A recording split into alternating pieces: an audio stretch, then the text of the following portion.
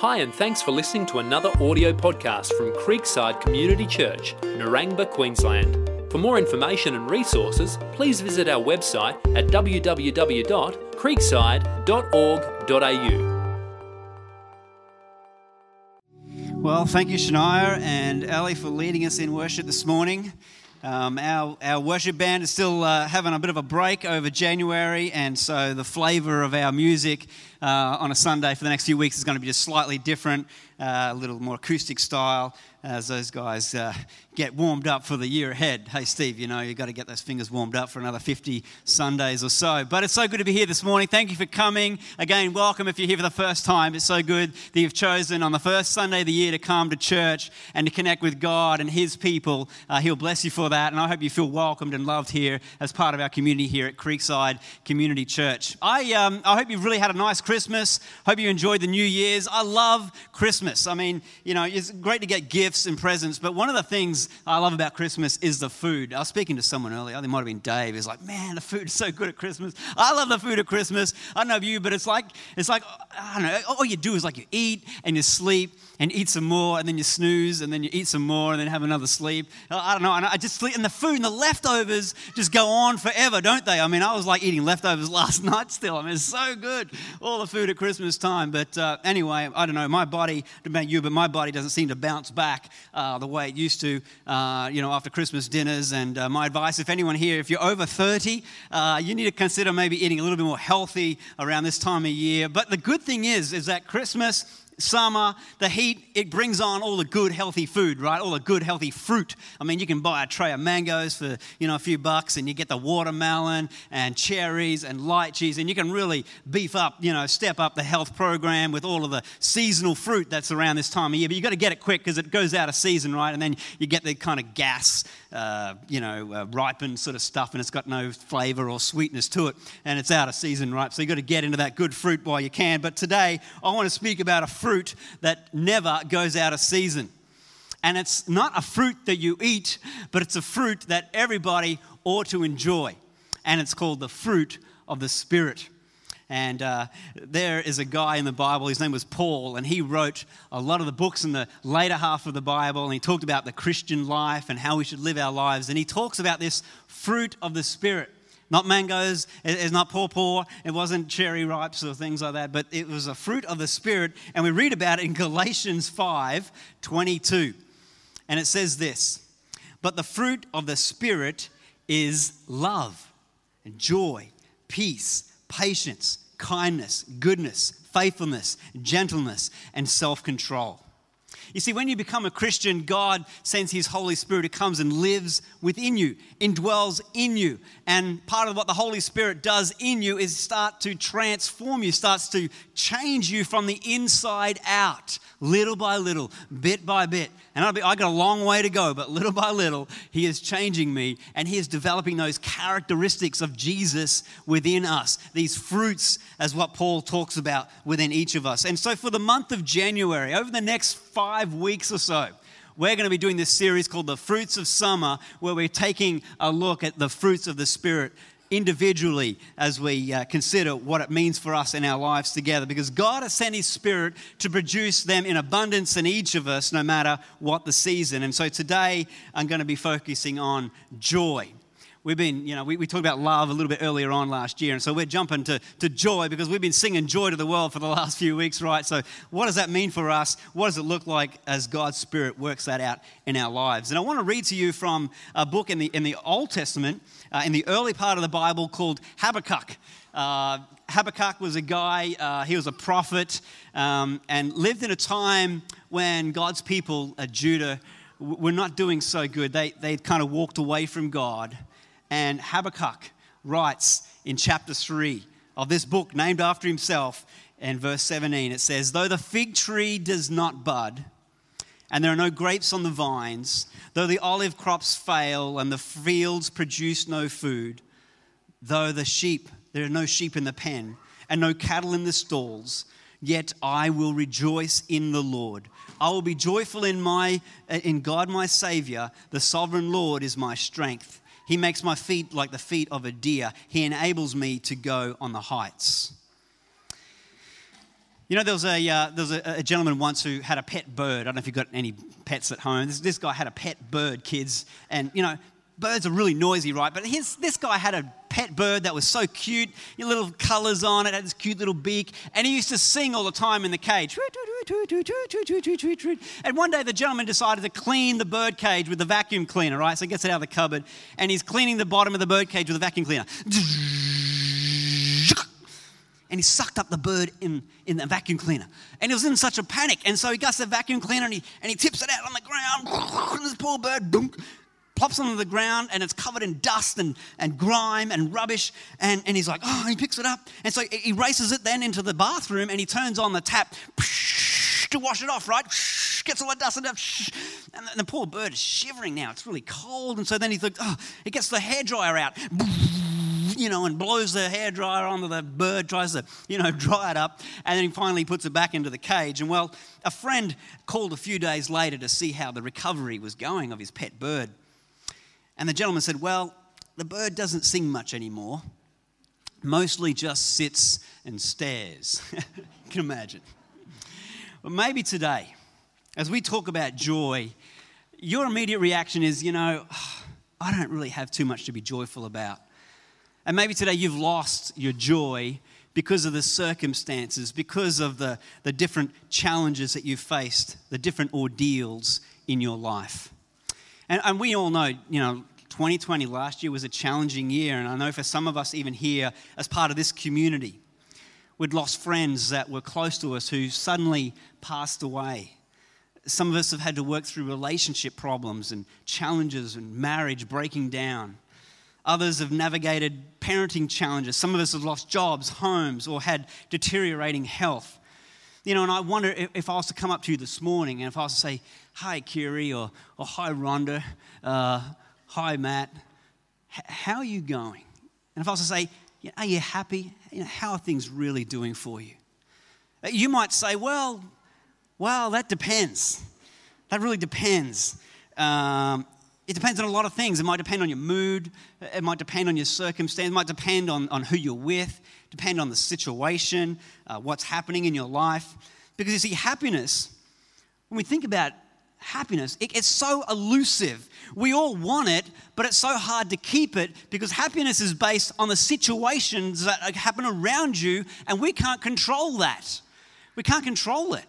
I was out on the boat this week with my dad, and we were out, Wednesday, and I was so happy. I love being out on the water. Oh, we were just, having a coffee, and we're looking at God's creation, and God is so good. I was so happy until I turned around and went to start the engine of the boat. And it had a flat battery, and my happiness just dissolved. I don't know where it went as I considered how we were going to get home from out in the ocean. Yesterday, my wife was happy until about 4 o'clock, when the washing machine blew up and her happiness just went, where did they go? We can't control happiness. Happiness is entirely circumstantial. If the circumstances is our source of joy, then it's ever changing, and I cannot guarantee that feeling will stay. The Bible doesn't often talk about happiness or happy. It only uses that word a few times, but God chooses to use the words rejoice or be joyful over 330 times because that is what He's given us, joy, not happiness. You see, there's a difference here. They each spring from a different source. Happiness comes from the world around us, whereas joy originates directly from the Spirit of the living God. And it is a fruit of the Spirit. It is a gift from God. And I think the prophet Habakkuk here captures this. He captures the real definition of joy. No matter what is happening around him, Habakkuk has chosen to rejoice in the Lord, he says, and be joyful in God, my Savior. Despite all the odds, he said, my Lord is my salvation, so it will be well with my soul. It's not that we'll ever not be sad or in sorrow. We will. But deep down in our hearts, there is this rested joy that all is well with my soul because the Lord is here, because God is here. You see, joy is the evidence of the presence of God in your life. I've put that statement on the screen. Joy is the evidence of the presence of God in your life. And you can choose to rejoice in the Lord like Habakkuk by firstly acknowledging his presence, acknowledging God's presence. The psalmist says, in his presence there is fullness of joy. Joy isn't dependent on what is happening around us. Joy is something that is present because God is in your life. If God is present, then joy is present. It can be present.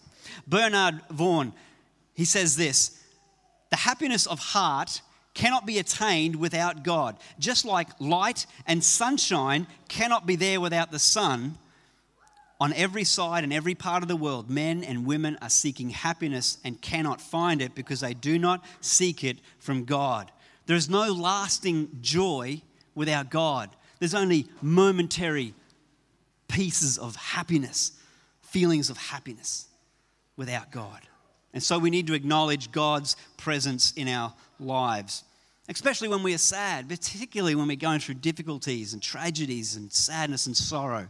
I think of the two disciples on their way to Emmaus after a week when they saw their best friend crucified on a cross. I mean, they were sad, they were broken. The Bible says that they were downcast because of what has taken place, what took place in their life. And yet Jesus, because he had risen from the dead, he had come and walked alongside them, talking with them even, but they didn't recognize him. They were just so broken, so downcast, so sad. And so it took some time for Jesus to continue to talk with them, and he began to teach them and rekindle a hope of what God was doing in that moment. And when they realized who Jesus was, they were filled with joy and they ran back to Jerusalem. You know, when you're really down, when you're really, filled with sorrow in your heart, it's important to remember and to say, like Habakkuk, yet I will rejoice in the Lord, he says. I will be joyful in God, my Savior. The sovereign Lord is my strength. He makes my feet like the feet of a deer. He enables me to go on the heights. He says, God makes my feet like a deer, able to walk difficult ground, able to trod a challenging path. He says, God is the one who enables me. It is all of him. You see, joy is anchored upon a relationship, not circumstances. And it is anchored in an unshakable and unbreakable relationship with God through Jesus Christ. If the Lord has taken up permanent residence in our heart, then joy can be a permanent feature of our lives. Paul goes on to say, he says, rejoice in the Lord always. I'm sure you remember maybe that as a Sunday school song, rejoice in the Lord always. We can choose to sing, we can choose to praise God despite the difficulties. We don't have to wait until we're out the other side. We don't have to wait until the circumstances, situations change, because we can declare in faith that God is here, God is in control, and I can trust him. And we get that sense from David, who wrote the Psalms, and we see that and get that sense in Psalm 23 when David says, even though I walk through the valley of the shadow of death, I will fear no evil, for you are with me, your rod and your staff, they comfort me. I don't have to wait to get out of the valley before I find comfort or strength.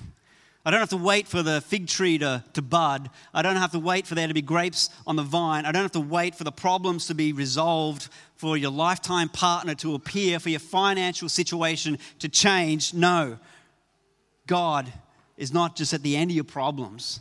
He's not at the end of the storm once it all subsides. He's not there once we receive an answer to prayer. No, God is there in and through it all, and we can find comfort, we can find strength, and we can find joy, because joy doesn't come at the end. It comes in the midst of all the ups and downs of this journey of life that we are on. The reality is that there's always going to be trouble in life. God says, in this life, you'll have trouble. And it seems like just around the corner you get a straight piece of the road, but then some other drama, something else happens. Someone has said, there's always another mountain to climb. And God wants us to enjoy the journey, not just the destination. I'm sure we'll be happy at the end, but God, he says, man, there is joy even walking through the valley. Secondly, we can rejoice in the Lord always when we adopt his perspective. When we adopt his perspective. The writer of Hebrews, a book in the New Testament, says this in chapter 12. verses 2 and 3. Let us fix our eyes on Jesus, the author and perfecter of our faith. For the joy set before him endured the cross, scorning its shame, and sat down at the right hand of the throne of God. Consider him who endured such opposition from sinful men, so that you will not grow weary and lose heart. You see, Jesus' joy, it came from realizing that he was reconciling, he was making peace between sinful humanity that was lost, was going to be eternally lost, separated from God forever. He found joy in understanding he was making peace between sinful humanity and a holy God. Did he feel happy when, he was going to face the cross, crucifixion, abandonment by his Father, the weight of sin and death? Of course not. He was overwhelmed with sorrow. We read that he sweated drops of blood with the thought of what was lying ahead, what was coming ahead. But even in the sorrow, he knew the joy of doing the Father's will, presenting the world with the forgiveness that we could never earn. The pain of the cross brought Jesus joy because it was pain with purpose. And it's here at the cross where we too can find our source of joy. Not only there do we see God's incredible love for sinful people like us, for those that have even rejected God, those that have thrown their fist at him, those that have turned their back against him. We not only see at the cross his love for people like that, but we also see his absolute dedication to us.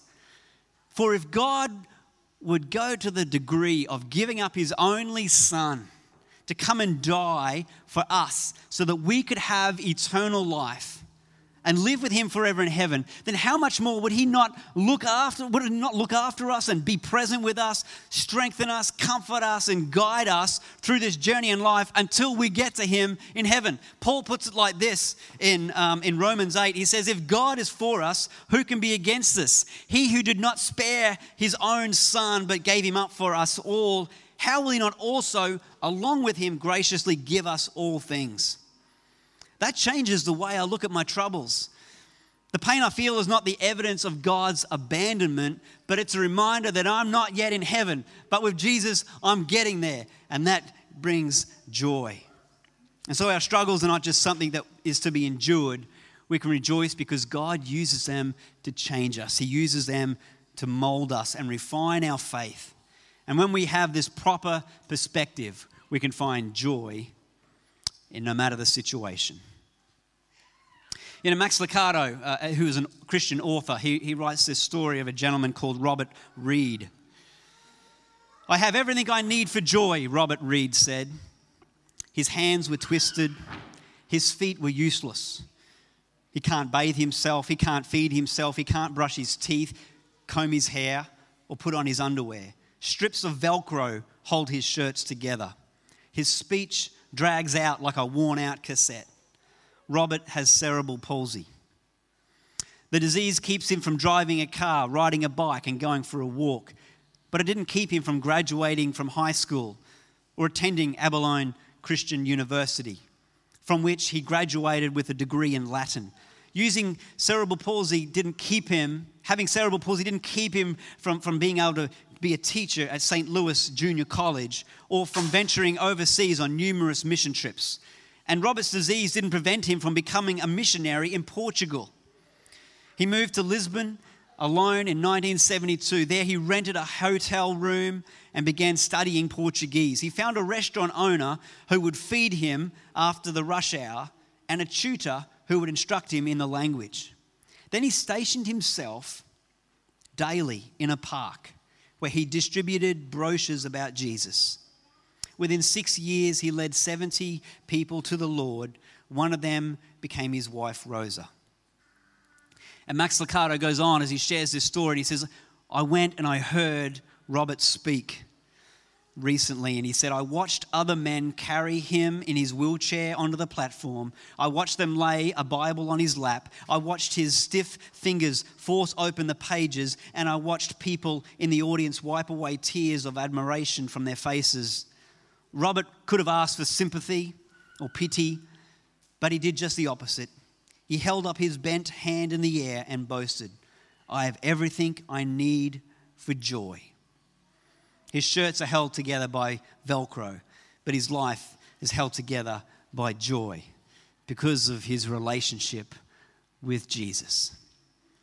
That was his source of joy. It wasn't based in his circumstances, but it was a relationship alone with God. You know, friends, as we finish this morning, we're going to have communion together. There are a couple of tables up the front here. And if you're new to this morning and communion is not something you normally practice, then don't be embarrassed to not get involved. But I'm going to invite you in a moment to come and just to collect one of these little communion packs. As you take it, I want you to take it back to your seat. And as you tear it open and you take a little wafer, it reminds us of what Jesus has done for us in his giving of his body. And the juice that we drink there reminds us of his blood, his life that was shed for us.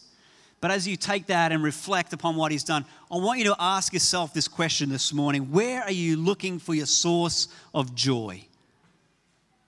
Are you looking at the things around you? Is it dependent on the circumstances? Or is it based upon a relationship with God, an unbreaking, an unchanging, unshakable relationship with God through Jesus Christ? And maybe today you're not a Christian. And as you kick off this year, maybe you've made some New Year resolutions, but maybe you're tired of being on that treadmill of trying to find happiness in your life. It keeps eluding you. Maybe it keeps slipping through your fingers. And as you listen to what the world says or what social media says or what the TV says or what the celebrities say about where you can find joy and where you can find happiness, and maybe you've tried this and you've tried that and you've drunk this and you've smoked that and you've slept there and you've brought this and you've brought that, but you've failed to find happiness. Friends, this morning I want to encourage you to consider where you can find lasting joy in relationship with Jesus. Joy that will last. And maybe today that first step is giving your life to him, committing your life to him. Wouldn't that be so good at the beginning of this new year, starting afresh, experiencing a relationship with your Creator that will journey with you no matter what season you face in this life and bring joy to your heart. Let's pray, and then we're going to share communion together.